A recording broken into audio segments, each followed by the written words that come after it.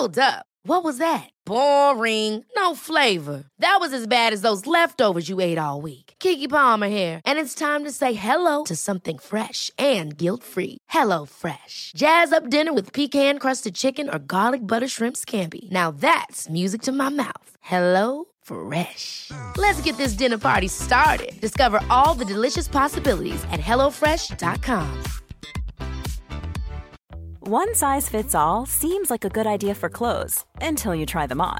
Same goes for healthcare. That's why United Healthcare offers flexible, budget-friendly coverage for medical, vision, dental, and more. Learn more at uh1.com. Hey, before we get the show started, I wanted to let you know we are giving away a bunch of brand new Blackmagic gear. Yeah, cameras, switchers, DaVinci Resolve licenses, a bunch of awesome stuff. So stay tuned to learn how you can enter to win free gear from Blackmagic, and we're going to tell you all about it later on in this episode. Now cue the music. Hey, welcome to the 212th episode of Just Shoot It, a podcast about filmmaking, screenwriting, and directing. This episode is brought to you by patrons Brent Coble, Ben Donovan, and Arik Hess. I'm Oren Kaplan. And I'm Matt Enlow. Today we are continuing our quarantine chat series with some very cool directors. If you missed yesterday's episode, go check that one out now. But we're going to be catching up with 4 more of our favorite past guests who are all in various situations and degrees of production or development. And so we get to kind of hear what they're all thinking and feeling and living. Before we get into the directors we interviewed, we got some voicemails from listeners as well, telling us about what they've been up to during this pandemic. It's a wide array, and we wanted to share one of them from listener Glenn Montgomery with you all. Hey guys, my name is Glenn Montgomery. I'm a editor who loves your show very much and just get so much out of it. So thanks for putting it together.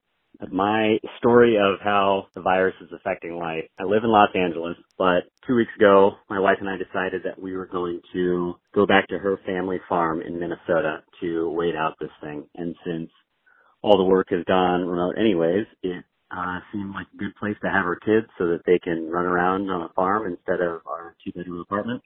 I lucked out in that I went into this virus period with a feature film that I'm editing. And it should keep me busy for a couple months since pretty much all the ad work has dried up. I take care of the kids all day while my wife works, and then whatever hours left, I try and get some progress done on the film. And then on the weekends, it's my work all day days, which is one of those. It's Sunday. I'm sitting in a snowstorm in my car because the farm is so remote that it can't get good internet service. And we can only stream one show at a time with home internet. So most of my Zoom calls or small file uploads take place using my phone as a hotspot. But I have to prep all these huge files to send to other departments for the film. So every couple of days, I have to drive into town, which is about 3 miles away, and park next to the internet provider where they have a high-speed drive-up Wi-Fi, which is actually faster than the internet I had back in LA.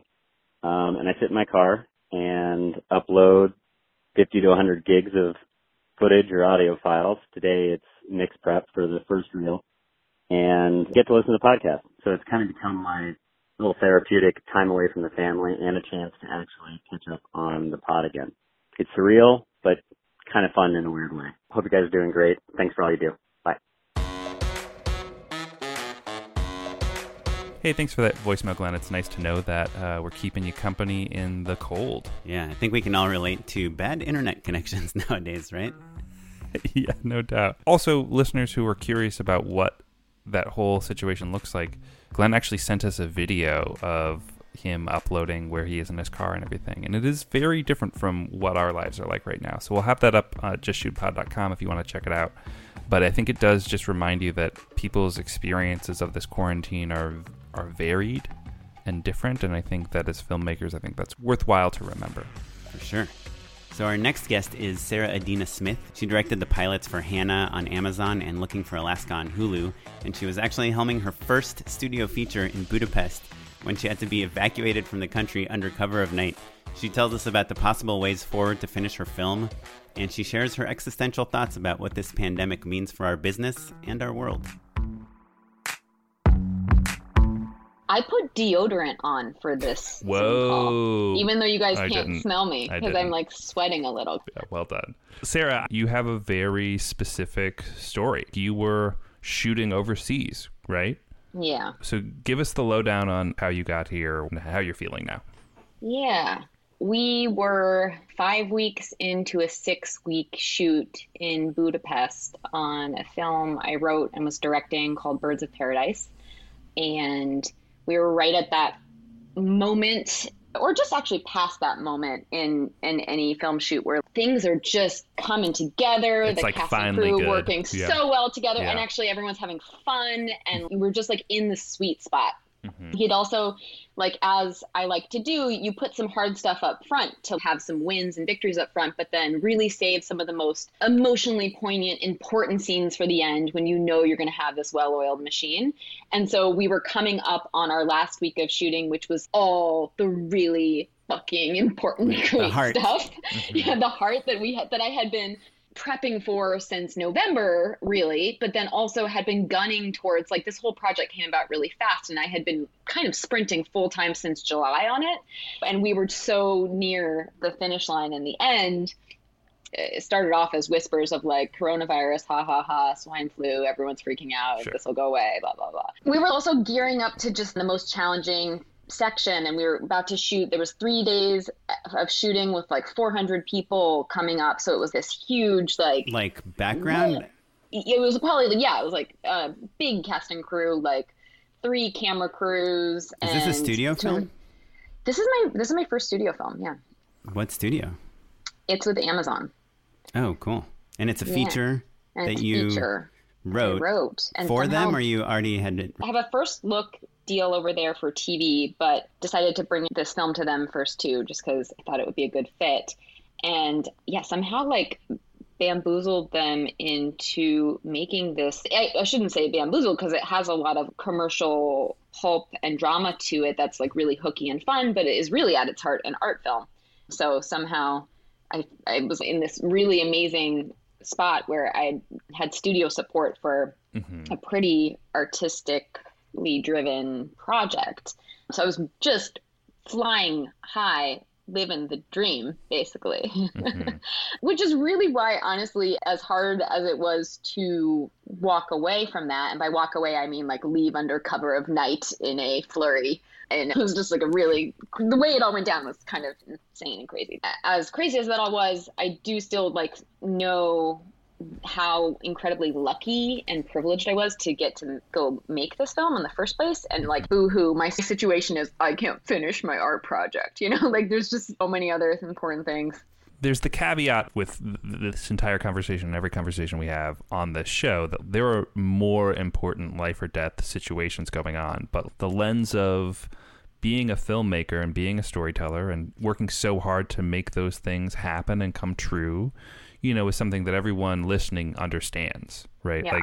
Like no one listening is like, oh, boo-hoo, Sarah, you didn't get to finish your movie. They're like, no, we know how hard it is, you know? And so with the umbrella of a giant mega corporation, have they been communicative about what next steps look like under different scenarios? We've been doing a lot of getting on conference calls and speculating and trying to plan sort of different scenarios. But I think if and when, and really I should say when, production opens up again, it's going to look so much different than it has for a very long time. And with this film, what's really, really challenging for me right now is that something that was so pivotal to this story and is interlaced in every fiber of this story were these scenes we were just about to shoot that had so many people, and that The giant required crowd shoots. such a big team. Yeah. And with so I'm taking a big step back to be like, whoa, it's like this crazy jigsaw puzzle. Is there any other way to solve this puzzle with a rewrite or some other approach to this story? so they can use this moment and this pause to maybe dig deeper, maybe find a different level to the story, but then also design a way of shooting that's going to be conducive to the obstacles the circumstances and the obstacles. And I've been trying to like be patient with myself about that, because the other thing is it's not like I have a hard drive of footage here that I can start editing with. It's a union show, which is really tough for me. Wait, you're not allowed to even have the footage? Guys, that's like a longer conversation that is so frustrating to me. I watch it on like Pix, which is like a secure platform or whatever. But as the director who's used to editing, it's really hard. And I'm so used to being able to think sort of more right-brained about things by just like being in the flow of an edit and solving problems that way, as you guys know, versus now I really have to think on paper and be quite analytical about it, which is it's a harder way to solve creative problems, really. There's so many things where you would normally move 2 shots into a different spot. Yeah, try it out, see what happens, and then realize maybe have a discovery. Yeah, and that just becomes 15 emails instead. Exactly. Yeah, or you ask someone to do it and they try it, but they didn't quite do it right. And they're like, nah, it doesn't work. And you're like, well, it doesn't work because the cut is wrong. Exactly. And because it's a studio film, I have a 10-week director's cut. And so I was really faced with the choice of, do I use those 10 weeks now, or do I wait until I have a complete film in the can? Because I want to make sure that when I turn in my director's cut, I'm turning in the very best version of that movie. And there's going to be significant gaps, really, if I were to take the 10 weeks now and turn something in.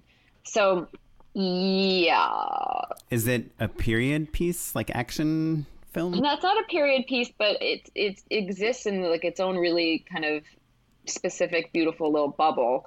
It's a movie set within the world of Paris Ballet at this ballet school.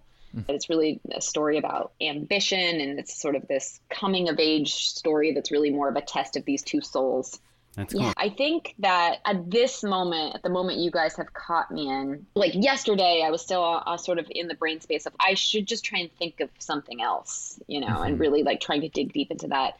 And then today, I'm just kind of feeling like there is maybe no way to finish this particular movie except to finish the movie, like except to just do it the way you'd planned. Yeah, it would break it. So then I think now I'm sort of starting to go more into, well, how do I creatively plan and execute something, given the fact that we're going to have a super stripped down crew, and that I can't have that many extras, and so it just is going to become like a lot of VFX shots, like crowd replication. Yeah. The other thing that's competing in my brain is that I do have other projects that I could probably be more productive by working on during this time. And if I get too lost in obsessing about how to finish this film, it might not even be that useful, because the world may change in the next day and 2 weeks. Would I be wasting my time by putting too much energy right now into coming up with what that game plan might be when it just might look totally different a month from now? That's something I'm dealing with a lot too, which is on a very different scale than what you're dealing with. But just thinking of how much I should try to reinvent myself as the filmmaker that can make things at home by themselves, or that's more post-reliant, or that can make awesome things with a 5 to 10 person crew. And then I'm going to spend a month convincing people that I'm the person to hire for this, and then the quarantine will be over and everyone will be like, yeah, we no longer need that person.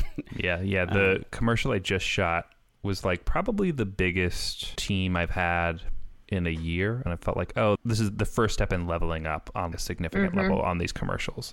It felt great, you know, and it was probably the last day we were allowed to shoot before everything went to shit. And the thought of pitching on the ability to execute with a small team, like, yeah, I could definitely do that, and there's something really fun about that, but also it just feels like such a step backwards that it would be hard to come away from it. You worked really hard to be able to not have to carry C-stands, pull your own not focus. Clean toilets and make sandwiches. Yeah, exactly. I mean, I really do think it's potentially the most exciting time ever for new filmmakers. Tell us why you think that. Well, because there's going to be a giant gap in content where filmmakers who are just starting out are truly the most nimble and can design things to be small and flexible and safe. And people are so hungry for content right now. why do I keep saying the word content? I kind of want to like. That's a problem we all have. Jump Don't worry out about the it. window. They won. That's why. Oh God, I guess they did. But people are hungry for stories, and there's going to be a really strange, weird gap where not a lot of new stories are coming out. And we're so spoiled by the bounty of this storytelling era. And so I think there's going to be some silence and some chances for new voices to really pop. But you've made tiny indie films that literally lost their budget like the week before they started shooting, and now gigantic studio films and big action set piece TV shows. Do you really think that someone that's small and nimble and is making a small story, that someone like Amazon or Hulu or Netflix or HBO is going to be like, oh, we'll take that 10-person crew person? I think they'll buy it. With no names and no production value? That's why I think it's actually really exciting. I mean, when you say no production value, like there has to be something good about it. It's not if it's not good. No one's buying garbage, but but I think networks are going to be so ready to buy up good stuff. So it does feel like a huge moment for new voices to break through. I feel sort of excited to see what type of storytelling will come of this moment. So I have a hard question for you. If you could wave a magic wand and put the world back exactly the way it was before this pandemic, would you? My gut reaction is yes, I would, because think of the things that are dying off, like handshakes, like being close to people, living in fear of using the same doorknob. Like, I was always mildly annoyed by germaphobes, and now it's like they won. They become the gold standard. Yeah. And then in terms of our experience being with our families or with ourselves or with whatever, I think it's really interesting, but to me the cost is bigger than the reward. I felt this at the beginning, and sometimes I waver, but I think I still feel it now. Who knows how I'll feel about it tomorrow? But obviously, if I could wave a magic wand and take away people's suffering, not being able to see their families in the hospital and their loved ones if they pass away, I would obviously want that to happen. I guess at the same time, I feel like our world was sort of reaching a breaking point. And there was nothing that was getting us to stop and acknowledge that. And we haven't quite done that yet in this, but it feels to me like there's still the potential for us to really reassess what we value, what's important, and how we can live together sustainably with each other and on this planet. And I think I was so truly deeply depressed about climate change for so long that weirdly this is the first moment that I've had a little ray of hope that maybe this little pandemic-y poo might be the thing that shows us we can take collective action and we can work together as a whole globe and we can change things. Or we could just descend into like martial law and chaos and kill each other. But whichever way it goes, sure, it's exciting to be alive. Thanks so much for talking to us. Good to see you. Hey folks, we're interrupting this incredible episode of the podcast to tell you about a new sponsor that we're working with, Front Row Insurance Brokers. One of the challenges of being a filmmaker is that there's a lot of risks that we take, and we really just want to focus on making good stuff. So what if there was a company that could take those risks, manage them for us while we are being artists? That's right. Front Row Insurance Brokers arranges film production insurance to cover the risks associated with your production. They cover features, TV shows, documentaries, commercials, music videos, webisodes, basically anything you can watch on big, medium, or phone-sized screens. Yeah, Front Row will help you focus on your artistic vision by transferring all the risks to them and minimizing your production hazards. And they cover any budget from $2,000 all the way up to $200 million. There's nothing that's too small or too big. If you are shooting in Canada, use coupon code JUSTSHOOTIT50OFF for $50 off your film production insurance. That's promo code JUSTSHOOTIT50OFF to save $50. And if you're shooting in the US, that same code can be redeemed offline by mentioning it to a broker, by email, or over the phone. It's like a cool password if you're in the US. That's JUSTSHOOTIT50OFF. Check them out. Let us know how it goes.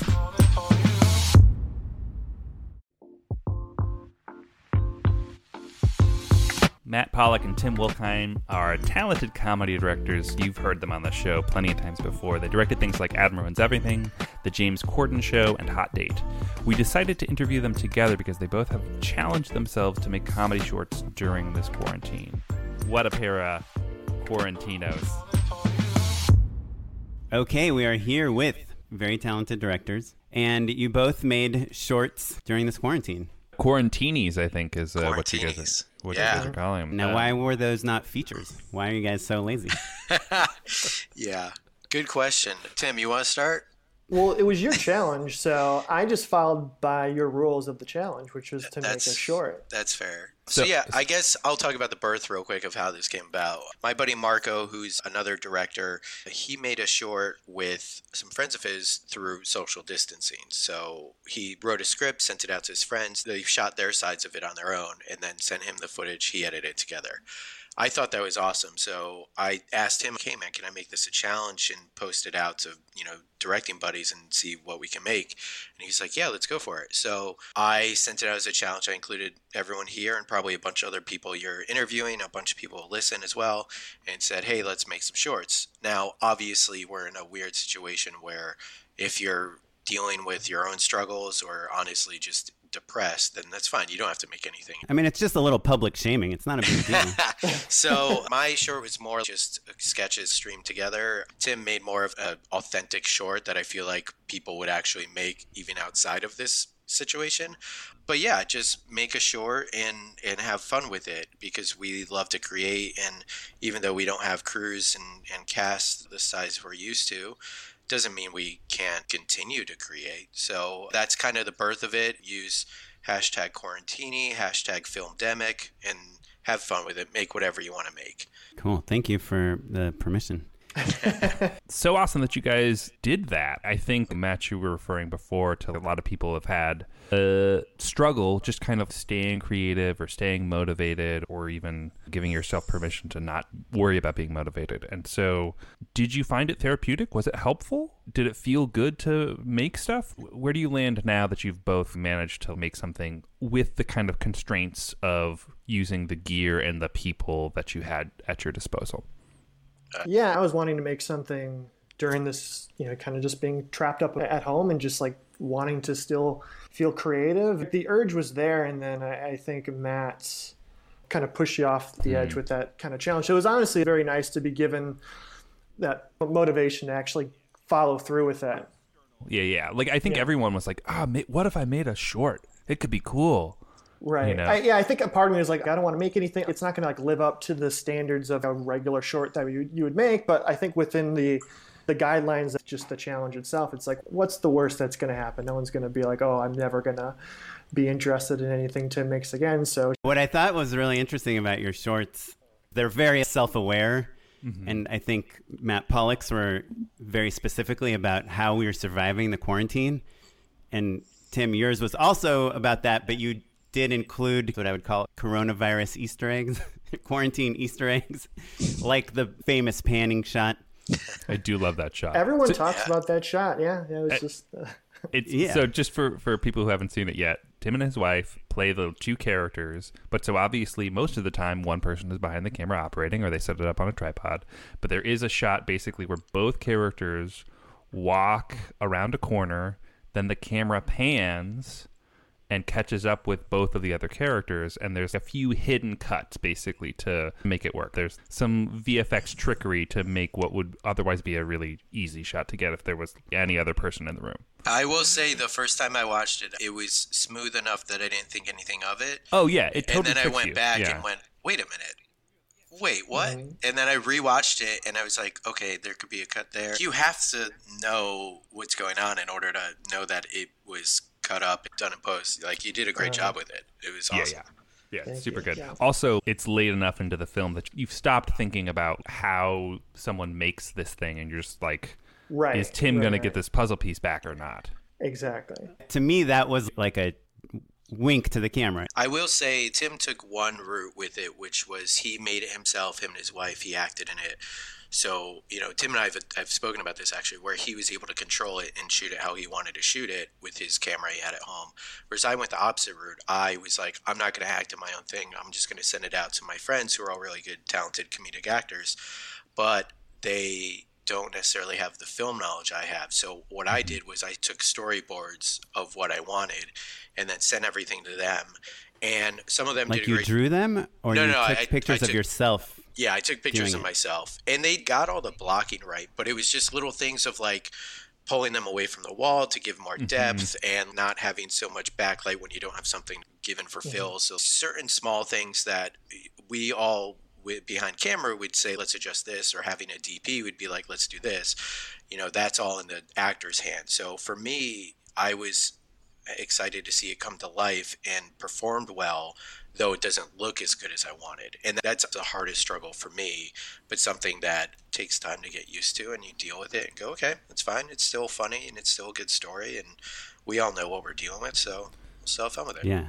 And the learning lesson is you only cast cinematographers from now on. All your future shorts. There you go. Yeah, exactly. Can I give one last compliment to Tim? I'm sorry. I think my favorite line in your short is just like the fuck yous to the puzzle pieces. Madeline's parents didn't appreciate that. And they were just like, it's too much cursing. I just thought that in one line, like this perfectly weird, unique, but also like funny, but also relatable thing. Yeah, so we're all going a tiny bit crazy.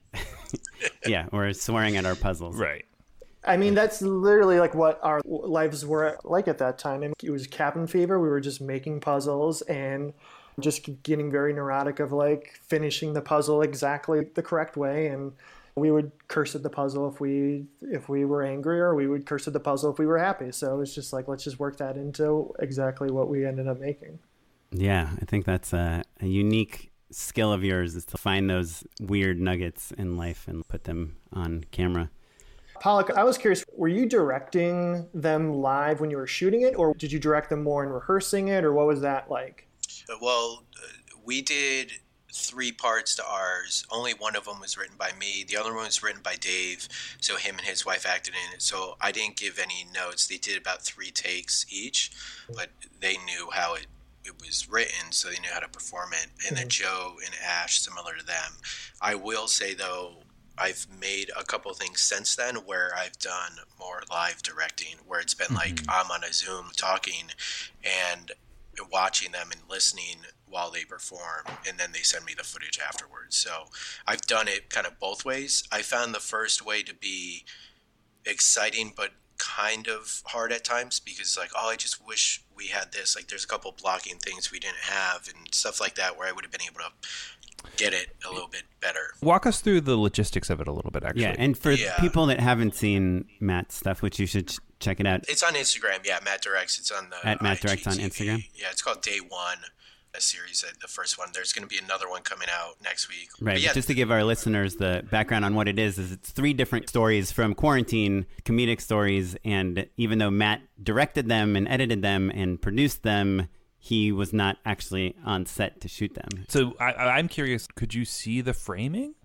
So the first time, the one that we were just talking about, we did it. We wrote up our scripts. We were set on what we were making. And then I said, cool, Dave and Corey, here are your shots. This shot of Dave on the couch in a wide, get a nice medium of him, get this shot of the laptop, Corey, get these shots. And they went and did that. And same thing with Steve Maria and Joe and Ash. I wasn't watching live or anything like that. I just said, here, go at it. Were they using just the iPhone? So, yeah, they were using video, or were they using like Filmic Pro? Like, were you caring about frame rates or audio, of those technical for things? that one, I just said, just shoot it on your iPhone, shoot everything landscape, and go at it. And that's the part where I had to get, over the hump of it doesn't look as good as I'm used to, and I just got to deal with it. Because previously I had shot a short that I'm still editing that I shot on my iPhone using Filmic Pro and doing it all that way. And I'm sitting on and hopefully going to do the film festival circuit. Whereas this, it was just shoot it however you can with your own phones. And they, one actor would shoot the other actor. It was couples that are both actors who live together. They're all married. So one of them would shoot the other. They would do their lines. Then they would flip around and do the other person's line. And then I would get 3 takes per person sent to me, and then I would cut it up. Since then, I've done another short where I set up a Zoom, and I set, it's in the living room, so put me over here. They'll take a photo of what they're going to, and then either text it to me or show it to me over the laptop and go, cool, that's the right shot, do that. And then I could listen and actually direct them. It's a lot more involved and a lot more tedious, but you have a little more control, which is also nice. Well, have you considered the Wilkheim version of just being in it? Yeah, I have something that I am writing right now. It's different from Tim's, but it's also similar because it's still kind of like the story of someone going kind of crazy. So I'm going to make that hopefully in the next week or so. Tim, I'm curious, what camera did you shoot on for your short? We shot it on our Fuji DSLR, which I think is a X100F. Gotcha. So just like the camera you had around, basically. Yeah, That's great. yeah. But I'm shooting another one tonight, and I think I'm actually going to go back to my 70 for that one. Gotcha. Yeah, it's all. This one all takes place at night, and I'm using. Have you guys used the Magic Lantern firmware hack for the 70s? I did years ago, and really hated it, actually. I just want to make do with what I already have, so I might regret it in a week and recommend just shooting it on whatever the Kodak is that your 70 shoots normally. Yeah. I heard from a DP friend of mine that she was thinking of renting an Alexa to shoot something with, and they were like, $10. She was like, I've got $300. Is that okay? And they're like, literally whatever you want to give us is fine. I'll take anything. Interesting. Yeah. Do you guys know who David F. Sandberg is? He directed Shazam. Oh, yeah, he did that shadowed short. Yeah. Yeah. So that was a Quarantini. Yeah. And he shoots everything on the Blackmagic Pocket Cam or something. Yeah. Mm-hmm. But he also has like lights and... From IKEA. Is that what he used? Lights from IKEA? Mm-hmm. It's a lot of cheap gear. If you watch those BTSs, you're like, oh, man. I will say, if you're shooting on your phone, on an iPhone, it's great. I've done it. The problem is there's so much noise. Like the short I did before all this went down, the reason why I'm not done with it is because I need to get it graded professionally because there's just so much noise that you either have to shoot during the day and just all daylight pump it in, or it's going to be the noisiest footage you've ever seen. I think part of what's so charming about your films, though, is that we are aware of the circumstances that you're making them under. Tim, we were joking about that shot being so incredible. If there was another person in the room, we wouldn't think twice about it, you know? Yeah, but because you're using that creativity, but I think that also that means that, Matt, when you were saying you were frustrated about like some of the footage not looking the way it normally does for you, no one minds. Frankly, I think it kind of enhances it. You know, there's a charm to it because of the circumstances, and it makes it even more relatable. More relatable and more impressive in a sense, you know? It's like, oh man, you guys did it. Not only did you get out of bed, but you made something. Right. Yeah. I want to ask you guys real quick, do you think that making these shorts in some way is going to help your career? Yeah. Has it been helpful in any way? I think what's been helpful is that I'll try to be quick with this, but in the past I've done a lot of commercials lately, and I know that commercial work is fruitful in terms of money and in terms of what you could physically see with your career, but a lot of times it's not as creatively fulfilling. So I was hitting kind of a wall with that, and since I've started making stuff just for fun by myself, I've been more fulfilled. In the last 2 or 3 weeks, I've felt so much more energy and excitement to be making things than I felt in the last year. So for me, I don't know if I'm going to make something and I'm going to get a call from Sony Pictures and they're going to be like, direct our feature. But at the very least, it's given me some motivation and building a little momentum. Yeah, I would agree. Just making it is a very creatively freeing thing to do, especially when it's just like, oh, me and my wife and our dog made this in our home. And so like that's cute dog, by the way. Thank you. So I think we like just sending it to our family and getting their reaction was kind of rewarding enough in itself. But I will say that no jobs have come out of it yet, but there's been like 2 possible opportunities where companies were looking for people that can produce things from home. And this is kind of like a way to prove I can make something that looks decent in my home if you're willing to put up with me and my wife performing in it. Right. Yeah. So. Yeah. No, that's awesome. I think the other thing is because we're in this time kind of similar to the writer's strike in 2008, where just a lot of Hollywood people were sitting at home watching stuff. This is a time where you could kind of connect maybe with agents or managers. I know a lot of agencies are just watching all the quarantine shorts.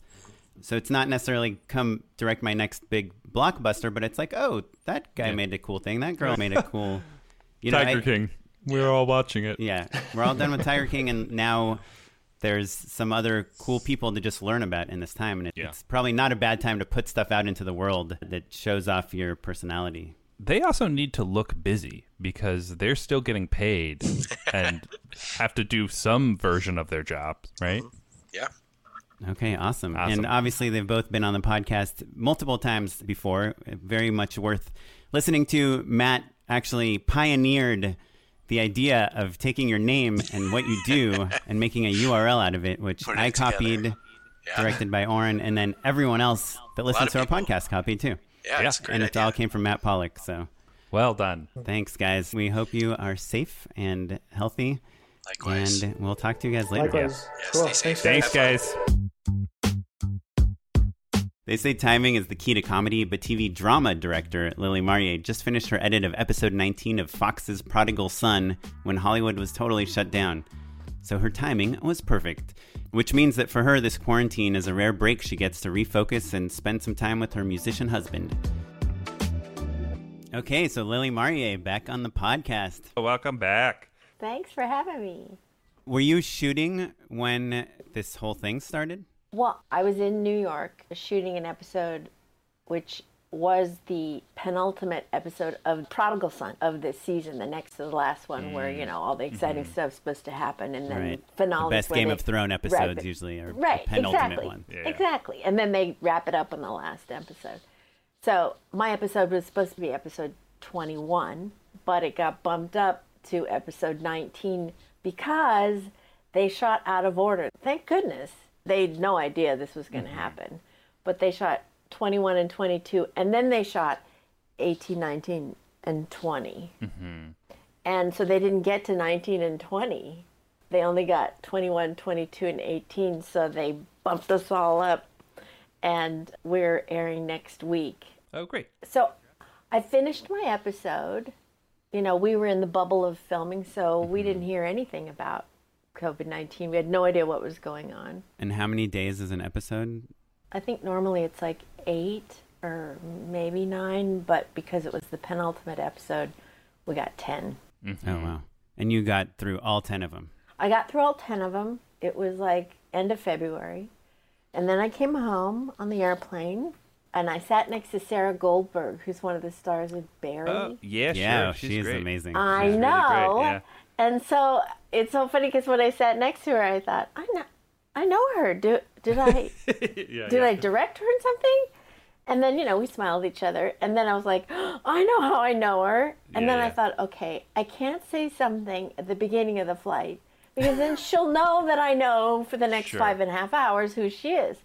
But then I can't say something at the end of the flight because then how creepy is that I knew the whole time and I didn't say anything. Lily, this is so crazy because you are also someone that people think this about.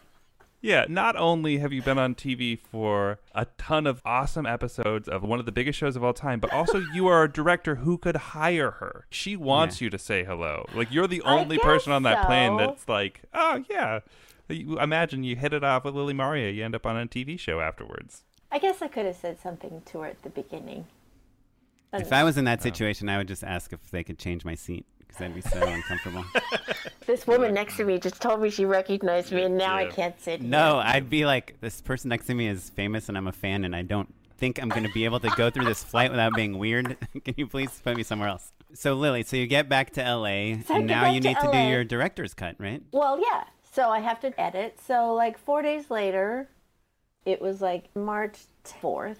And I'm like, okay, I'm going to go in and do my edit. And we were starting to hear that there was this virus and people were getting sick. And so all of us were fist bumping or elbow bumping. We didn't wear masks or anything. We didn't hug. We weren't touching. I did hug one writer, but he and I didn't get it. But it didn't feel weird. Just felt sort of like, I wonder what's going to happen. And I finished on March 10th.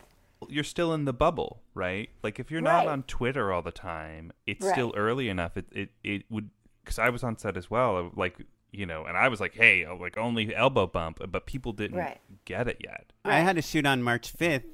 I told the AD, let's do a no handshake set, and they thought I was joking. Wow, well, you were right. So, ha-ha. Yeah, joke's on all of them. They all have coronavirus. So then I finished everything, and then that Friday, my husband is a pretty famous jazz musician, Boney James. I think I told you guys before. And so he Does these things that are like jazz cruises, where he and a bunch of jazz artists go and they get on a cruise ship and they do like a week where they have shows every night and all the fans are there. Like a legit cruise ship, like the kind where everyone gets sick if one person gets sick. Yeah, like one of those. Yeah. Oh my goodness. And Okay. so that Friday the 13th, he was flying to Miami to get on a cruise ship. And while they were flying over, they got word that the cruise got canceled. So luckily, his tour manager was on the plane with them, and he managed to book a flight an hour and a half after they left. And so they had to get off, get their bags, recheck in, get back on a plane. So he was on a plane for like 11 and a half hours to come home. But at least he came home, and so neither of us got sick. But now we're here, and I had a meeting on Zoom for a pilot. Is the schedule for pilots, I mean, obviously it's been derailed quite a bit. Yeah.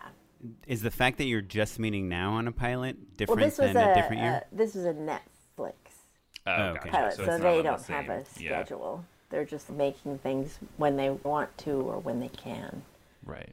So I'm not sure what's happening with that. That's months down the road. And then I was supposed to direct an episode of Fear the Walking Dead, which I was super excited about. And that's been indefinitely postponed.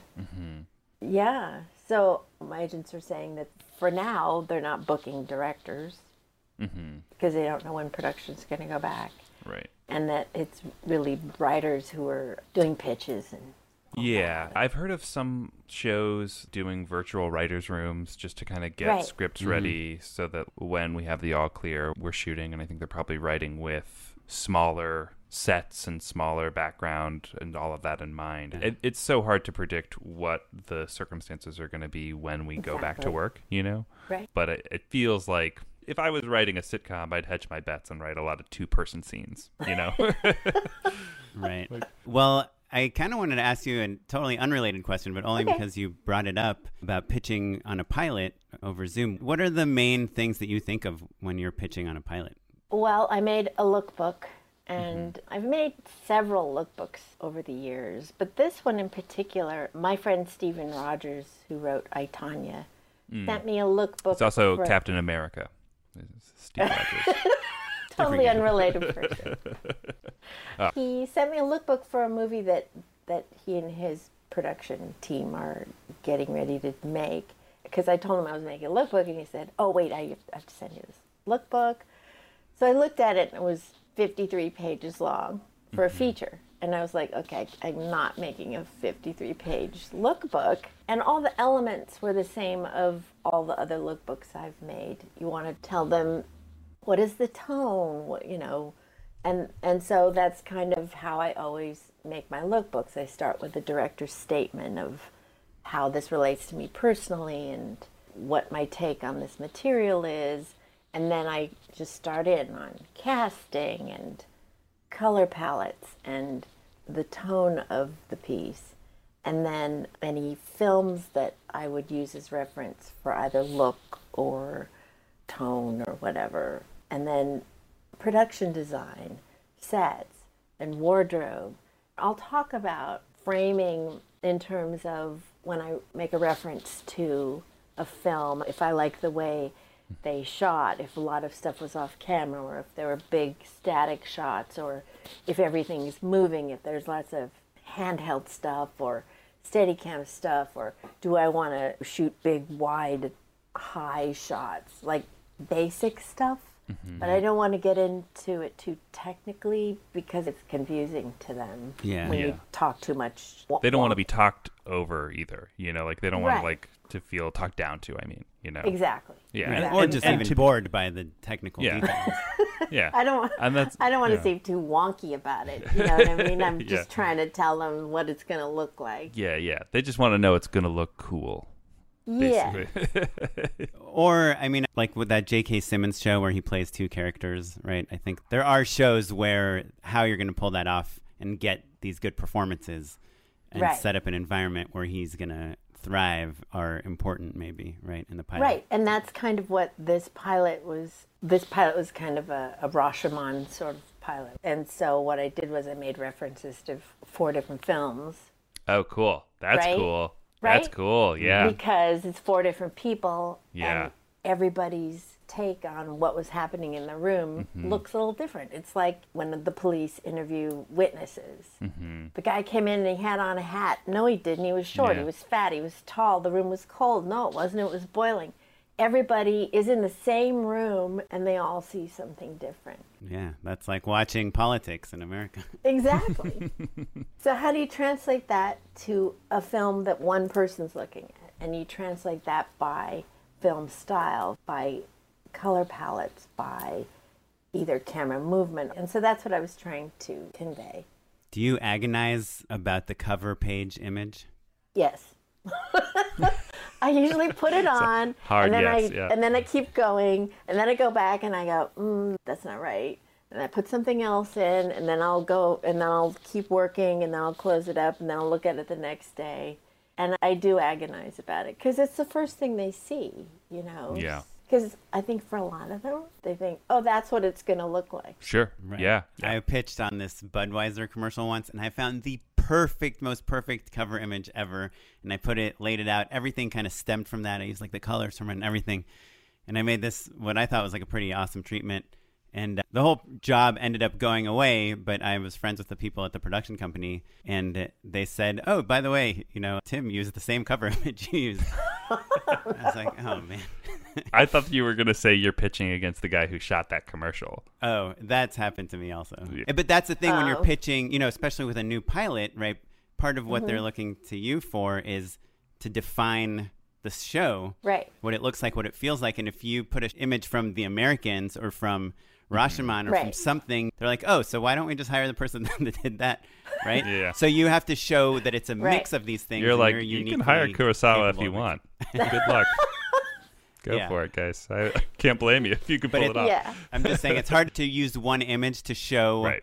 how you're mixing and matching these various Right. things. Yeah. Right. Right. Yeah. Which Unless- is why I did not use a shot from a film Oh, really? or a television show. As I'm collecting images for my lookbook, this was just an image that I found that was not related to any film. It was just a cool image. So that's what I used. Yeah.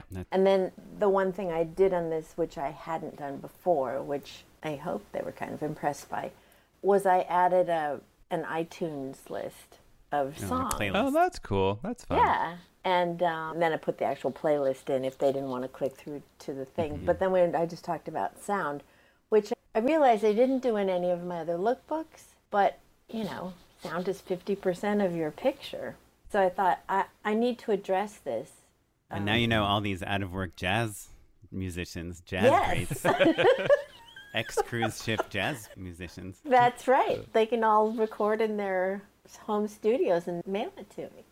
And then I talked a lot about sound, which I think was an unexpected thing for them. They were like, oh. That's cool. Yeah. And I think for this particular project, sound was really important, and I wanted it to have a real indie feel. I didn't want it to be overscored like a network show sometimes, where the music is telling you how you're supposed to feel before the next commercial break.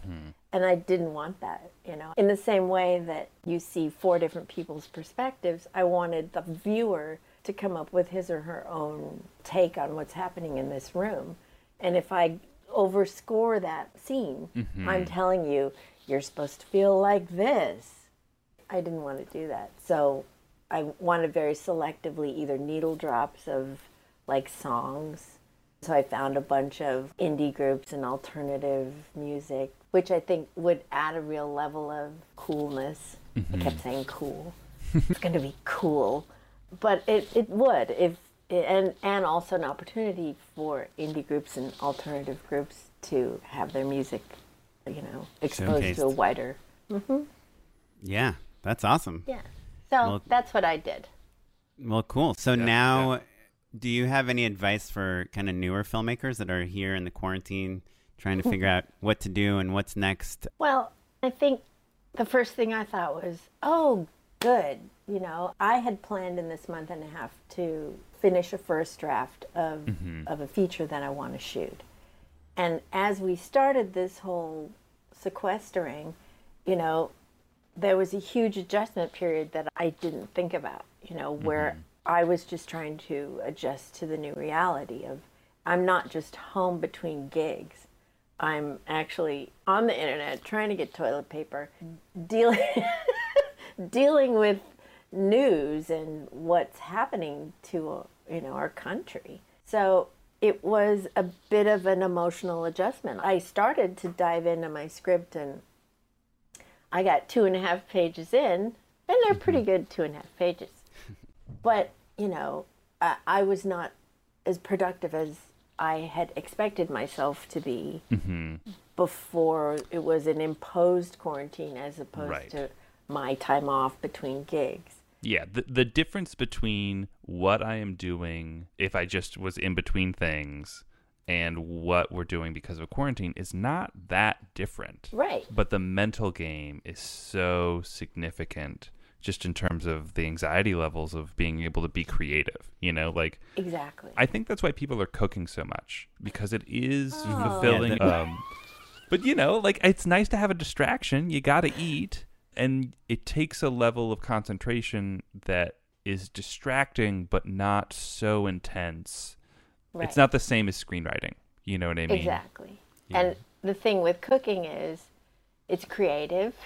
Yeah. And once you're done, it's there. Look, I made this.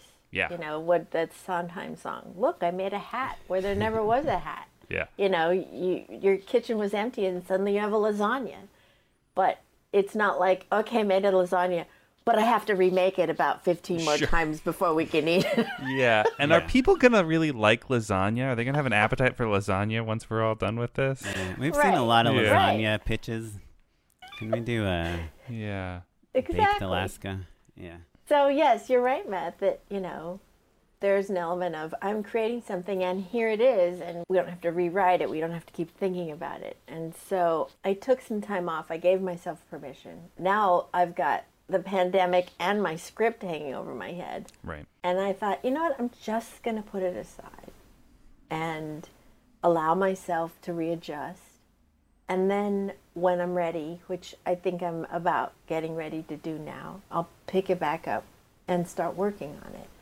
And, I don't like hearing people say, okay, well, you've got this time now, you should be making a script or a film, or, you should be productive. And it's like, you do as much as you can. And once this is over in a year or so, when we're almost back to normal, you'll still have time to write that great screenplay or make your great film. Or even your amazing lasagna. Or even your amazing lasagna.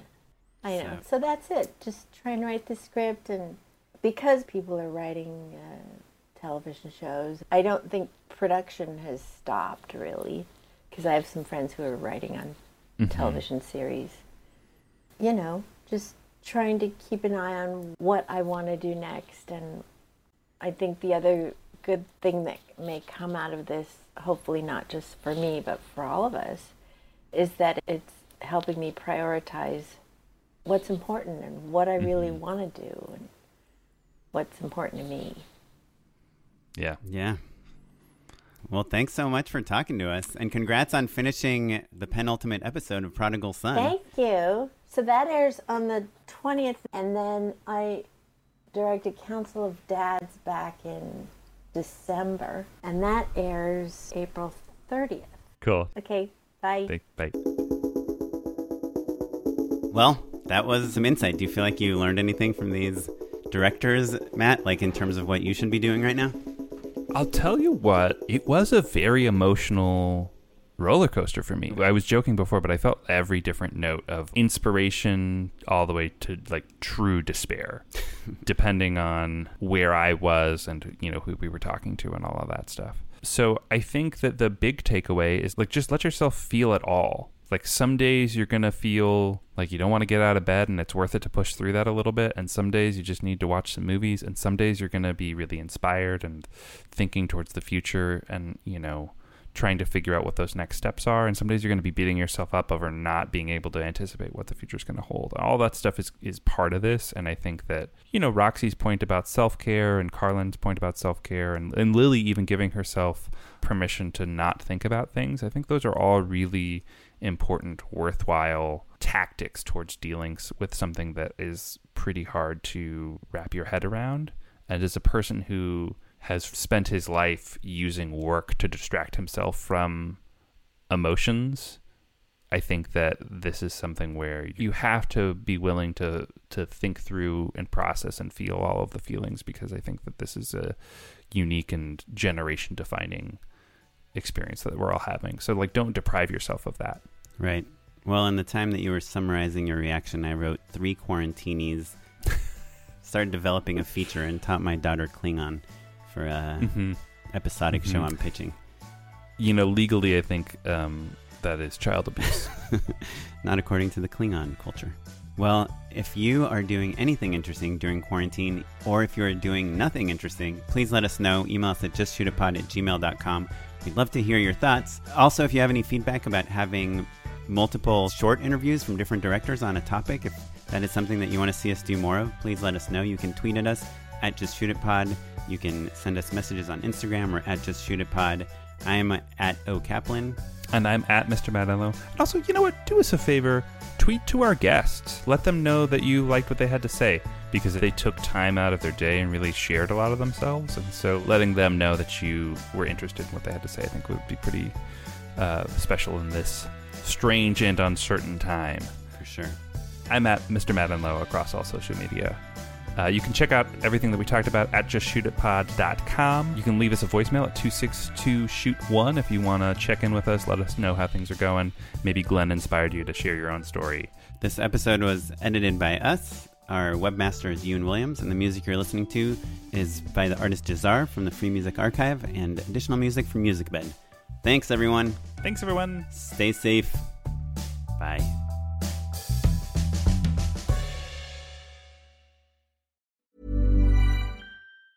Ever catch yourself eating the same flavorless dinner 3 days in a row? Dreaming of something better? Well, HelloFresh is your guilt-free dream come true, baby. It's me, Keke Palmer. Let's wake up those taste buds with hot, juicy pecan-crusted chicken or garlic butter shrimp scampi. Hello Fresh. Stop dreaming of all the delicious possibilities and dig in at HelloFresh.com. Let's get this dinner party started.